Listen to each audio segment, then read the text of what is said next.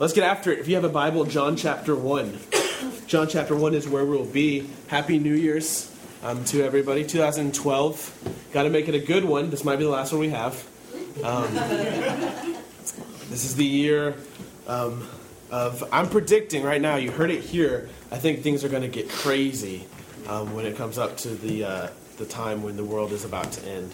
If you'll remember the rapture stuff that happened last May, and then actually again this October, but last May, that in perspective got momentum over like a course of maybe a month. It was just a few weeks how fast it got momentum. And you remember the day it was happening. Everyone was talking about it. People had sold their job, or not sold their jobs, they had quit their jobs, sold their stuff, they'd taken their kids out of school and gone to evangelize in the world, stuff like that. So put that in perspective to 2012, which has already been on people's radar for years.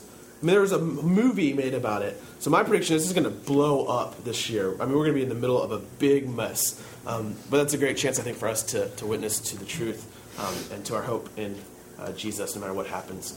So John 1, 2012, we're here. I'm not a huge Christmas fan, and I know that makes me like the biggest Grinch in the world. But for just a few reasons, I like Christmas, it's fine, but I love New Year's. That's like one of my favorite holidays ever. Since I was a little kid, and I was going home last night after celebration, and just like, I love this holiday. I think it's because I make a lot of mistakes. And so people who screw up a lot like second chances a lot, and they like to start over again. And so from as early as I remember, I loved the thought of, hey, this is a new something. I haven't screwed it up yet. And so New Year's has always been a great time, I think, as a shadow of the gospel for new starts in Jesus, for the grace that he gives us, for the hope that we always have for tomorrow, and for the rest of the day. What I wanted to do today, I'll give you kind of a clue what we're doing. Today we're going to have a little standalone. Tomorrow, or next week, next service next week, we will be doing a State of the Congregation address. So we usually do that with the budget and leadership stuff, but we moved it back a little bit this year. So next week, January 8th, I'll look back on the past year of the church. We'll look forward, maybe cast some vision, and see what some points of emphasis will be for the next year coming up for FC Cube. So that'll be next week. And then the week after that, on the 15th, we'll start our Acts series. So we'll start walking through the book of Acts, and I'm looking forward to that. Today, we're going to be in John 1. His version of the Christmas story, and we're going to use this to launch from Christmas into thinking about the church, which we'll be doing next week when we look at our church, and then in Acts when we look at the early church. So we have John's Christmas story here. John is a completely different gospel than the rest. So you have 4 gospels: Matthew, Mark, Luke, and John, and the other 3 are a lot more normal. I mean, we could say they're more easy to understand. My favorite quote I've ever heard about the Gospel of John was by a theologian. People who study the Bible tend to stay away from John because it's hard, it's difficult, it's different. And he said, I view the Gospel of John like I view my wife. I love her, but I just don't understand her. I just can't claim to understand her fully. And so John, when we get to the Christmas story, we're expecting Luke's version of the Christmas story. Matthew has kind of a smaller version. Mark doesn't have a version at all. And then when we get to Luke, we have the classic kind of Christmas story. They go to Bethlehem. There's no room in the inn, things like that. When we get to John, he does the Christmas story, but it's just so out there, and it's so different. And it's almost a letdown from what we're used to in Luke. But there's going to be a lot of things for us to think through. And then again, I think it'll help us transition a little bit into thinking about us as the church and FC Cube and Sugarland and just what we're doing here as people called by God and given his grace. So we'll read John 1. We'll read through verse 18. Read with me. In the beginning was the Word, and the Word was with God, and the Word was God. He was in the beginning with God. All things were made through him, and without him was not anything made that was made. In him was life, and the life was the light of men. The light shines in the darkness, and the darkness does not overcome it. There was a man sent from God, whose name was John. He came as a witness to bear witness about the light, that all might believe through him. He was not the light, but came to bear witness about the light. The true light, which enlightens everyone, was coming into the world. He was in the world, and the world was made through him, yet the world did not know him. He came to his own, and his own people did not receive him. But to all who did receive him, who believed in his name, he gave the right to become children of God, who were born not of blood, nor of the will of the flesh, nor the will of man, but of God. And the Word became flesh and dwelt among us, and we have seen his glory. Glory as of the only Son from the Father, full of grace and truth. John bore witness about him and cried out, "This was he of whom I said, he who comes after me ranks before me, because he was before me." And from his fullness we have all received grace upon grace. For the law was given through Moses, grace and truth came through Jesus Christ. No one has ever seen God, the only God, who is at the Father's side. He has made him known. Okay, here's the Christmas story according to John. One little verse here in verse 14. If you look at it, we'll camp out here for a couple minutes. And the Word became flesh and dwelt among us. The Word became flesh. John starts off here with, "In the beginning was the Word," capital W, Word. This is our early Christian title for Jesus. He actually is appealing to both Greek and Hebrew thought here. So those were your two big types of people that the early Christians interacted with. The Greeks, the philosophers, had this real advanced concept of the Word. There was this kind of ordering principle, how we might view like reason or logic or things like that. It kind of held the world together. It could move and do stuff. It was like the really, really smart people who no one liked. They would talk about the Word, the Logos, that holds the universe together. And then the Jewish people talked about the Word that God spoke. The Word that God spoke that did things and accomplished things. And so he spoke things and they were created. And he spoke things and things happened. And now the early Christians put both of those concepts together and said, the Word, Jesus, and the Word that was eternal, God, the Word, became flesh and dwelt among us. The Word was with God. The Word was God. If you have your worship guide, it's not behind me, so we'll have to pay close attention here. Our first line here is the incarnation, is the enfleshing of the eternal God in the person of Jesus. It's a weird word, I know. E-N-F-L, enfleshing, the enfleshing of the eternal God in the person of Jesus. This is how John imagines the Christmas story. We have a baby boy, and John says that baby boy is actually God in the flesh. The Word became flesh and dwelt among us. This insane concept that blows all of our definitions of what God is and what man is out of the water. It's this mystery that's held up here in the Christmas story as Jesus is born. This word for dwelt in the Greek is actually the word for tabernacle. It's often pointed out, or pitched a tent. Things like that. It's a temple word. If you remember from the Old Testament, before the actual temple, you had the tabernacle. So when the Jews came out of Egypt, God dwelt in a portable tent, in a tabernacle. And this was, according to the Jews, the place where God lived. This was the place on earth where God lived, where he kind of set up his throne. It was where his glory and fullness was. And now the Scripture is saying in Jesus, this is where the fullness of God is. This is where the glory of God is. We were talking in our Kingdom series about heaven and earth and how they interlock and how they come together in the directions we're going, that we're not going from earth to heaven, but we're actually seeing heaven come to earth, things of that nature. Well, it seems here in Jesus, this is where heaven met earth in a full, real, literal sense. And God drew near to man. This was the true temple, John says. This is the place where God came to earth, where they interlocked, where they were one. This is the deep, deep, deep mystery. I think a lot of times we have these concepts as Christians, and we can verbalize the right things about them, but we might not spend enough time just being in awe of it. And just sitting there and going, what actually is that? What actually does that create in us? That God became a man. The same God who, according to the Scriptures, created all things. So really, really small things, like he created cells and atoms and all the little cellular processes that happen in our body right now, the millions of tiny little things that are happening just for me to be able to talk. I mean, that was his idea. He created all of that. And he created big things. So he created the sun, and he created the earth and mountains and the Grand Canyon, and he created the universe, galaxies. All of those things, all that power, all that might, omnipotent, omnipresent, became a baby boy and had his diaper changed and was breastfed and learned how to talk. God became a man. God became a human. The Word is enfleshed.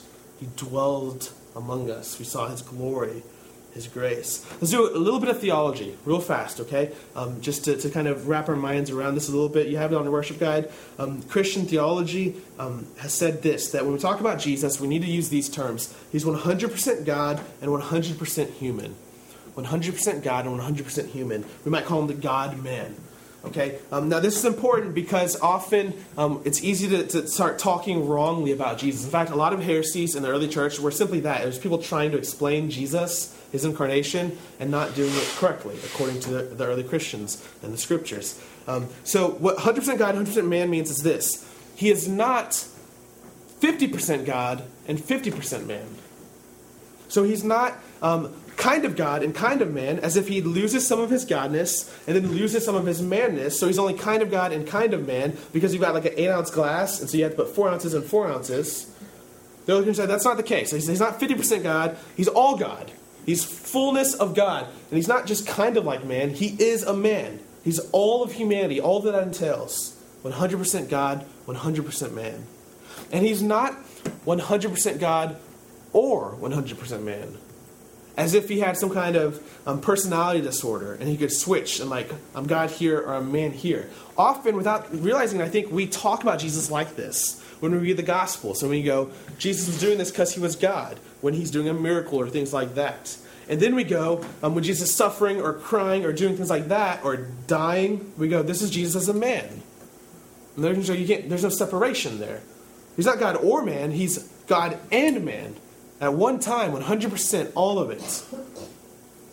And he's not 100% God-man, as if you could mix the two up, and you get a third category, okay? So you have God and you have man.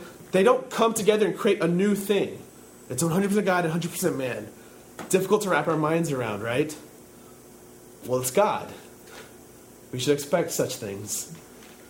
If you can put God in a formula, I once heard it said, you should just worship that formula. I mean, that would be much more powerful and interesting than God himself. We're very limited creatures. We run out of the language to use when we're talking about God. Our words reach a ceiling at a certain point. But we go, okay, it was the Word, and he was in flesh. He became a man. He entered into human history and lived among us. 100% God, 100% man. Now, let's draw out a couple implications, okay? We could spend a whole long time talking about this. We'll do two here. The first one you have here, witness and revelation, the incarnation. It was this act of witness and revelation. If you look in verse 14, again, the Word became flesh and dwelt among us, and we have seen, with our eyes, we've seen his glory, the glory as of the only Son, from who? The Father. We have seen with our eyes God's glory. He dwelt among us. We have seen his glory. If you look in verse 18, no one has ever seen God, the only God, who is at the Father's side. He has made him known. So we'd say this, Jesus holds priority in defining who God is and what he's like. Jesus holds priority in defining who God is and what he's like. When you see Jesus, the scripture is saying, you're seeing God. This is what one of the things it means, one of the implications of the Word becoming flesh, is that we haven't seen God, but we've seen Jesus. In John 15, we'll read it in a little bit. Jesus says, if you've seen me, you've seen the Father. If you've watched me move, you've watched me work, you've seen God himself doing those things. Hebrews verses 1 through 3, if you remember back from our Hebrew series, there's this amazing passage that Jesus is the exact imprint of God's character. He's the exact representation. When you see Jesus, you see more clearly than anywhere else who God is, what he's like, what he thinks, what he does, more than anywhere else. The Hebrews, in fact, would say, in the past, God's spoken through prophets, he's spoken through the scriptures, things like that, but those were like a shadow. Those were like whispers. Those were like letters written from afar. But with Jesus, he showed up. With Jesus, we see the reality. With Jesus, the fullness has come. Now, this is an explosive truth, one that I don't think, again, we really let infiltrate our minds enough. Because here's what we do. We like to put God where we'd like to put him, and then interpret Jesus through him. And what we end up getting is a God of our own mind, a God of our own reason. We like to, in a sense, make God look like us. I mean, it's just human nature to do such things. In a fallen world, we want to mold God in our image. It was once commented, God made man in his image, and man returned the favor. We make God in our image. If you talk to 7 or 8 or 10 different people and ask them to describe God, you're probably going to get 7 or 8 or 10 different varieties of God. He's going to feel different things. He's going to care about different things. Why? Because it's what we've imagined, it's what we've brought to the table. And the scriptures say, no, but in Jesus we see fully and clearly who God is. And if you come up, here's the priority. He holds priority. If you come up with an understanding of God that does not look like Jesus walking the earth in the first century, the scriptures say you've misunderstood God. Go back to the drawing board. We saw him. We listened to him. It was very clear. So one way we've said this, I've said this before, but I'm still thinking that we're working it out, and I'm still thinking I'm working it out. But the truth of the incarnation here, you got to catch this, is not, and this is what we normally do, but it's not this. It's not that Jesus is like God. As if we know what God is like, and now we just all of a sudden know Jesus is like that. So we read Jesus through our concept of God. The truth of the incarnation is completely opposite and way more explosive. It's this, that God is like Jesus. Not that Jesus is like God, but that God is like Jesus. If you want to understand who God is, you need to look at him in flesh. Look at him clearly. What we like to do, again, making God in our own image, is we like to come up with ambiguities and come up with different theories and things like that. And usually, most of the time, what that gets us is out of hard things. It gets us to do what we wanted to do in the first place. So Jesus is very clear about a few things. Like just very, very, very clear about a few things. But we have our own concepts of who God is. We have our own concepts about what the Old Testament teaches us about God. We have our own concepts about what God would really expect of us. And so we end up ignoring Jesus. We end up not really paying attention to his teachings. I mean, Jesus could not have been more clear about it. Very, very few key things. It's interesting to talk to, or look at even the statistics of people who take Jesus literally, who take the Bible literally, and then very clearly don't obey very key things Jesus said. So particularly in the political world, we're getting into politics these days, right, with the presidential election. There are hot issues, right? There are hot button issues. And so you have the where you consider the religious, and they say, no, we're going to die on this hill. We cannot allow this in our society. And usually they're going to be issues that aren't that prevalent in the scriptures. And usually, if you look closely, those people aren't going to be obeying some of the clear issues in the scriptures. So Jesus is very clear. Love your enemies. Love them. There's no chance ever, there's no excuse ever to do anything bad to another human being. It would be better for you to suffer and die than for you to cause harm to another human being. But we go, well, we have a concept of God. We have our own ideas. We have things we can look at in the Old Testament. And the scripture is saying over and over again, if your concept of God does not look like Jesus on the cross, does not look like him in front of his disciples saying, love your enemy. If they hit you, turn the other cheek. They're saying, go back to the drawing board. Let him define. He holds priority for who God is for you. You don't read the Old Testament and then read Jesus. You read Jesus in the Old Testament. You don't look at the world around you and then try to apply that to Jesus. You see Jesus and interpret the world around you through that.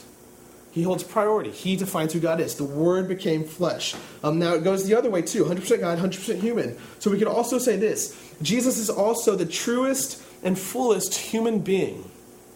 He's the goal of humanity. If you look in verse 4, in John 1, in him, in Jesus, was life, and the life was the light of men. In him was life. Think not just breathing and existing and growing and moving. Think deep life. Think the difference between existing and living. Peace, joy, justice, satisfaction. In him was life, was everything that was intended for human beings when God thought of them and created them. It was in him, the light of man. His life was the light of man. Jesus fulfills perfectly what God had intended for humanity. If you look again, if you skip down a little bit to verse 9, the true light, Jesus, he enlightens everyone, was coming into the world. He comes in and he says, this is what humanity was supposed to be. This is what humanity is. This is what it means to be a human being. So I've done this in the past, hasn't caught on. I don't know if it's a stupid idea, but I still am pretty keen on it. According to the scriptures, a human being, the definition of a human, what does it mean to be a human, is to be an image bearer of God. In Genesis 1, verse 27. What does God call human? That which reflects his image. If it's not reflecting his image, God would not call it a human being. That's what a human is according to God. So a human being is the highest calling you could ever have. What we've done is we've taken human and we have made that definition a sinful definition, a fallen definition. So we assume a human being is what we are after the fall and not before the fall. So we say things like this. If we screw up or if we fall, if we make a mistake, we go, well, I'm only human. And what I want to do is try to reclaim that word, is try to take that back in truth and say, I think according to the scriptures, when you fall, when you make a mistake, the problem is not that you're human. The problem is that you're not being truly human. The problem is that in that instance, you're not being a human. That's the problem. You're not bearing the image of God. That's where we get the metaphor of dehumanizing. Right? When we use racial slurs and ethnic slander and stuff like that, we're dehumanizing someone. We're taking away their humanity. Well, I think we do that in just the everyday way we talk and see ourselves and see the people around us. We're not human enough when we fall. Human being is one who reflects God's image. And so this is where you get Paul in Ephesians in the New Testament saying we're being renewed, the community of believers are being renewed in the image of God. We're learning what it means to be human. And who did that? Who did we see that from? Well, Jesus. Think through in the New Testament over and over again, Jesus is called the image of God. Imago Dei, the image of God. And we think, obviously, of he's God. Okay, so in God we see God's image, right? But it works the other way around. Don't forget, in Genesis, humans were called the image of God. And we fell. We did not reflect his image the way we were intended to. But one comes who does. A human being. A man. And he shows us what life is. He's the truest and fullest human being. So we could say Jesus fulfills and reveals God's deepest intentions for humans, for humanity. This is what life looks like. So Jesus comes, the Word in the flesh, the incarnation, and he is a witness. He's a revelation of who God is, who humanity is, or at least is intended to be. He's a light shining in the darkness. The second thing we have here, another implication, is redemption and salvation. Redemption and salvation. Look again in verse 4. In him was life, and the life was the light of men. The light shines in the darkness, and the darkness has not overcome it. One of my favorite verses here. The light shines in the darkness has not overcome it. The incarnation was at the center of God's plan for creation. At the center of God's plan for creation was his coming in the flesh to redeem and to save, to fix what was broken, to heal what had been diseased, to find what had been lost. And so he arrives. Notice how John words it here. The light shines in the darkness. So you've got this dark world, you've got this darkness, and the light is shining in it. It's kind of, in a sense, pushing back the darkness. If you think to one of the songs we just sang, it's pushing back the darkness. That's what the light does. If there's a dark room, you put a candle in the middle of it, it shoves, it pushes back the darkness, it gets rid of it, it evicts it out of its space. So the light comes into the world and evicts the darkness. And notice what John says here. This is so amazing. He says, the darkness has not overcome it. He doesn't tell us the darkness was trying to overcome it. He just says it hasn't. It's not even worth mentioning the resistance. We're just going to talk about the victory. The light shined in the darkness and it hasn't overcome it. And still to this day has not overcome it. Jesus, we could say, his arrival, God's arrival in the Jesus man was an act of war against sin, death, and Satan. It was an act of war. Think back to the Kingdom series that we've been doing. God had promised to come in power and might, to do something decisive, to get rid of the evil that didn't belong in his creation. And when that baby boy cries, it was the sign to the powers that it is on. He's here, and things are going to be dealt with. Think through in Matthew's gospel of Herod's reaction to the baby. Herod finds out this baby boy has been born. He was the so-called king of the Jews, so he knew a little bit about what the Jews were expecting with the Messiah.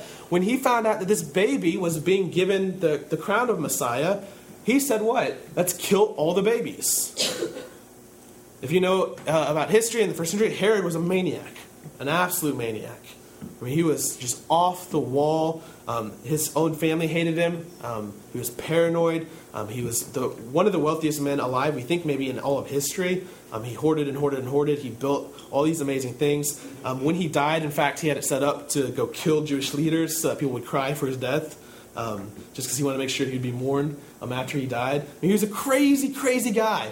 Darkness, if you would ever think of darkness, and the light comes in, and the darkness very clearly understands what's happening. We're being pushed out and tries to attack. But just like Herod going into Bethlehem and trying to kill the babies, the darkness does not overcome it. The darkness does not overcome it. So the incarnation stands at the center of God's plan for creation, to send a son to bring salvation and redemption. It's an act of war against sin, death, and sin. We think of the Christian story often as like a cute little cuddly story, right? You have this cute little baby, and it's all soft and nice, things like that. And we don't think of it maybe in more of a cosmic, global, big view of history sense, where it's God coming in, and things are going to change. In fact, we usually think of Jesus as being just born to die, and we miss out on a lot of the emphasis we've been looking at in the last few weeks of the Kingdom series. Jesus did things before he died. He wasn't just born to go to the cross. He had work to do. He comes and sin, death, Satan, evil, those things are being defeated. This is the exorcisms in the gospel. This is the healing. He comes and he's the agent of God's redemption into creation. And then his work, it brings freedom, forgiveness, and healing. We can look in verse 16. From his fullness we have received grace upon grace. I love that. Not just grace, grace upon grace. It's a well that never ends, flowing with grace, gifts, forgiveness. For the law was given through Moses, grace and truth came through Jesus Christ. God's blessings, his promises to us, flow through the work and the person of Jesus. If you look in verse 12 here, to all who did receive him, so he came into the world, but the world did not recognize him as his own. To all who did receive him, however, who believed in his name, verse 12, he gave the right to become children of God, who were born not of blood, nor of the will of the flesh, nor of the will of man, but of God. So Jesus becomes a man. The Son of God becomes a man, so that men can become the sons of God.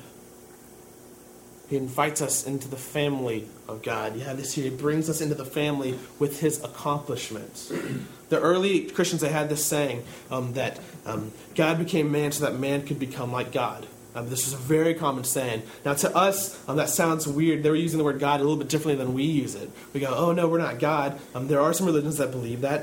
Mormonism would believe that we are exalted to a real state of godness after we die. But what they were meaning was kind of what I said. The Son of God became a man so that man could become a son of God. We could be brought into the family. The idea of having a son who's separate from a father. So this is the Trinity. More crazy, deep, right, thoughts. The Trinity, God the Father, the Son, the Holy Spirit. They exist in community. If you've ever thought about that. They exist in community. They love each other. They glorify each other. This dance, the early Christians used to call it. This eternal dance they've been in. And what Jesus does when he comes is he invites us into that. He invites us to experience the love and the praise that flows between them. In fact, one of the best explanations I've ever heard about prayer was when we're really in a sweet spot, when we're really hitting the heart of prayer, we're sitting inside of that fellowship. We've been invited into that mystical experience where God the Father loves the Son, and the Son loves the Spirit, and the Spirit loves the Son, and the Spirit loves the Father. And Jesus comes and says, come be sons, come be daughters. Come be in our family. Come exist within us, with us. So he gives them the right to be children, sons and daughters of God. It's the Christmas story going to John. The Word becomes flesh, and there's all these different things to work out as we think about that. Now, the interesting thing about the incarnation is that in a real sense, and so you have this here, we got to be careful, but in a real sense, the church is a continuation of the incarnation. In a real sense, the church is a continuation of the incarnation. So God comes and he enfleshes himself. He makes his presence in the world. Well, Jesus dies. He rises again. He goes to heaven, where he's at the right hand of the Father. And who is now God's presence? Who's his body? Jesus takes on a body. The Word takes on a body. He becomes flesh. That's the metaphor. The body of Christ, the New Testament says. The church, the believers, those who have received his name, his body, his hands and feet. That's where we get that metaphor. That's where we get that picture that we are. Bonhoeffer would say it like this. Dietrich Bonhoeffer would say the church is Christ existing as community. His earthly historical existence. Now you have to be careful here because you can't make Jesus the church. They're two separate things. Jesus is not the church. As if Jesus just kind of, after his death, after his resurrection, became a community. Like he just kind of disassembled and now it's just us here. No, Jesus is Jesus. The church is the church. They're separate things. And Jesus is right now. I mean, he is right now. So the New Testament say Jesus has a body, a glorified body, still has it. He will always be 100% God, 100% human. He's in heaven right now. There's a place where he's at. He's alive. He's functioning. He doesn't just disappear into a group of people. But in a real way, he's now working through those people. In a real way now, how is God present in the world? Well, through the community. The community that's dwelt by the Spirit. Think about this. The New Testament would call believers the temple of the living God. Where Jesus was the full, perfect, complete temple of God. Now the Spirit of God lives in the messes of you and me. The temple of the living God. In the world around us, functioning, moving. The body of Christ. Again, you've got to be careful here. You can't conflate Jesus and the church. Only one time in all of history did God incarnate himself in flesh fully and finally, and that was with Jesus. But the New Testament seems to understand that you and I are a continuation of that incarnation in a real but different way, where we are God's presence in the world. So we can say this. The church is both a summons to worship and a call to true humanity. We now, just like Jesus did, reflect to the world around us a witness and a revelation that this is who God is. This is what God is like. And we are called to worship. We are called to believe. We are called to follow. We are called to praise. We are called to trust. We are called to hope. This is who God's like. And then the church is also called to testify to what humanity is. This is what it means to be a human. This is what it means to actually exist with other people. This is what it means to forgive and to love and to share and to work. This is what it means to be a human. Now, here's where we're uncomfortable because we don't want this responsibility. We don't want it, and we don't think we should have it. But the New Testament, again, it's pretty clear that you and I, the church, is plan A. There's no plan B. Whether we like it or not, God has created a community of people where he is now dwelling in the midst of them, sending them out as Jesus was sent to us.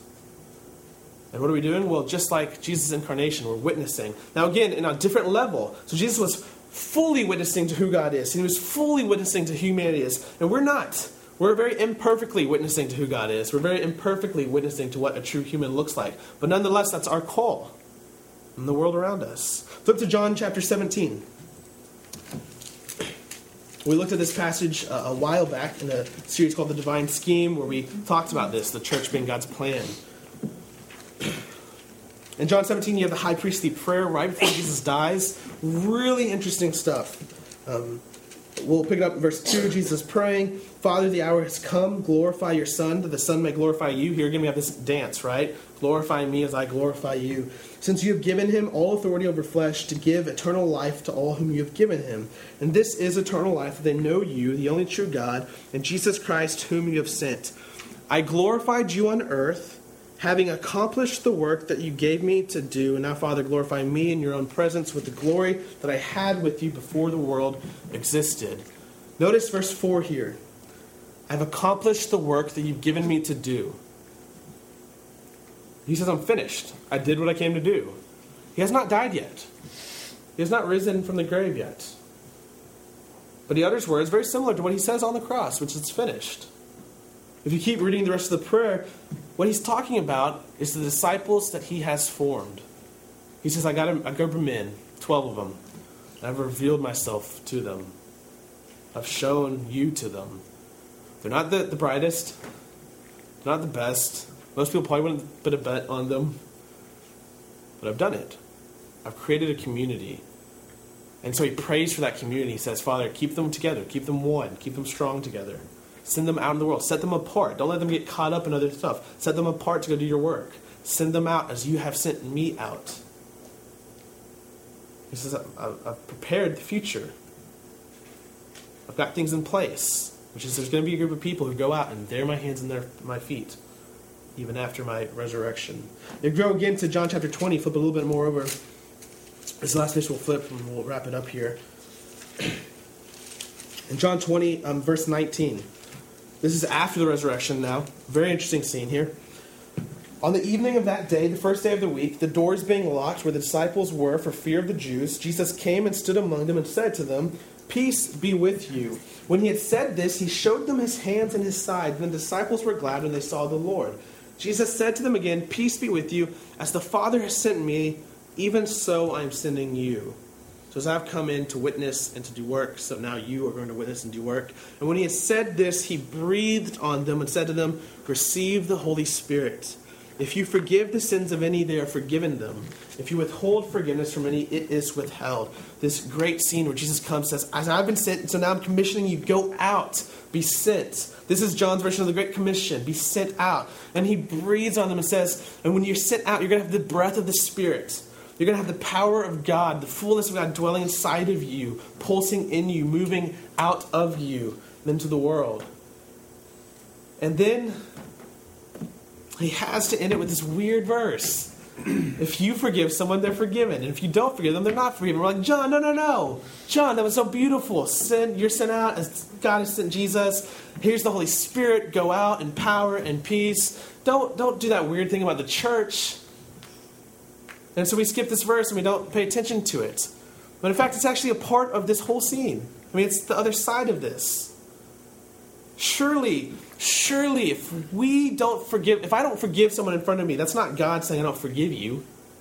We know that can't possibly be the case. But what if we are actually, if we take it to be truth that we're the body of Christ on the earth? Then the person sitting in front of me on Monday afternoon that I show no grace to, that I do not forgive, that I do not show the light of Jesus to, what if in that moment they're not seeing the light of God? What if in that moment I, the temple of the living God, am withholding that from them?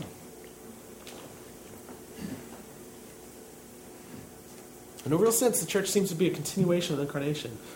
Lots of things to think about, to dwell on.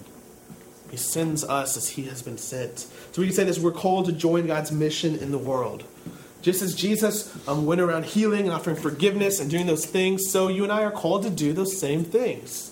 We're called to offer forgiveness. We're called to call people to believe in God and worship him.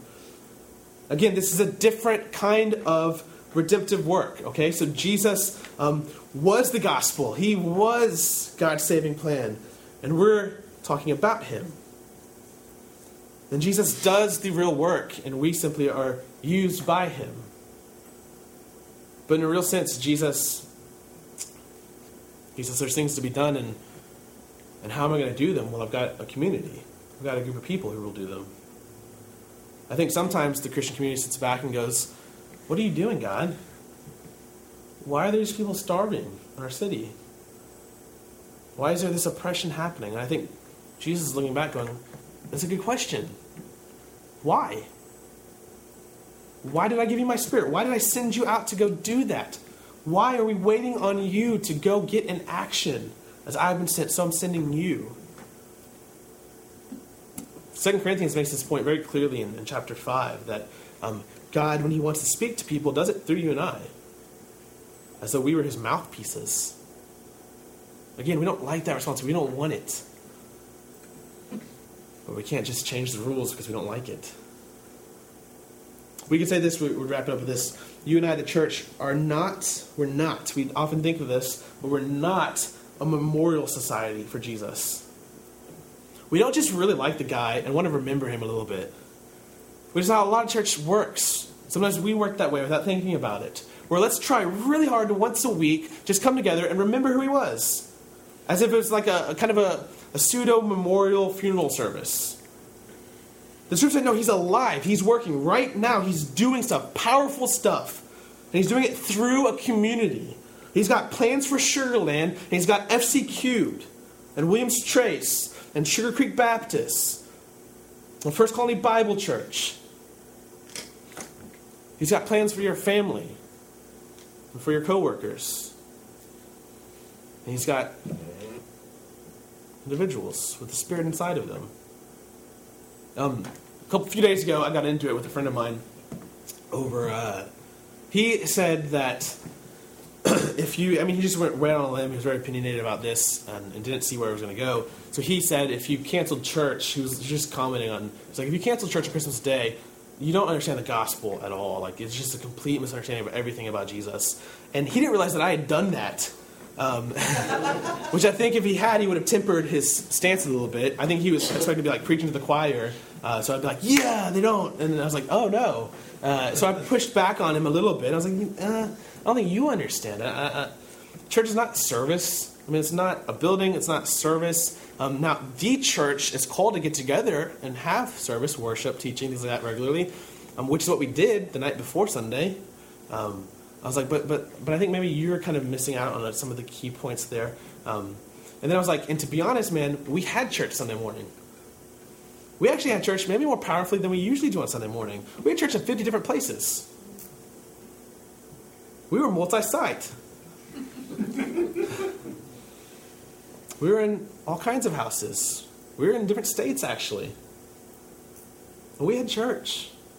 We have church Monday. We have church Tuesday. We have church Wednesday. We have church Thursday.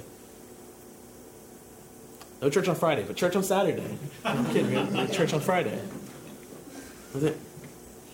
With the Spirit of God moving in the world. Again, you can't conflate us. We aren't the mission, but we're used in the mission. We aren't Jesus, but we're used by him.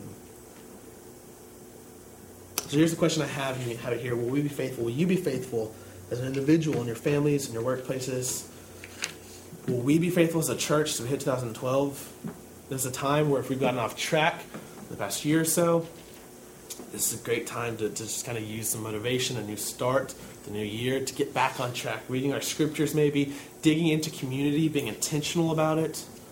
This is a good time for our church to kind of look back like we will be doing next week on where we've been, what we've been doing, and where we need to go in the future, how we can better be a witness and revelation to the community.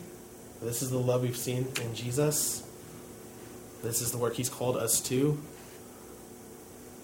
And my prayer would be as we contemplate the incarnation and then start moving into contemplating the church, we'd see how the work of God has so captured our hearts and so saved us powerfully, and then included us to go in that. We're not a memorial society. We're not just waiting. There's things to be done, and it's like a father letting his son come work on the car with him, or come play ball with him, or like a mother letting her daughter come cook with her. But she doesn't need help. She doesn't need a 3-year-old trying to stir the pot. She's doing what? Come play with me. I want you to experience the joy I have. I want you to be close to me. I want you to be in my family. Come play with me. And so the questions would be faithful, would we follow him into the future? Let me pray for us. Father, I thank you for this day. I thank you for the scriptures that you've given us. I thank you for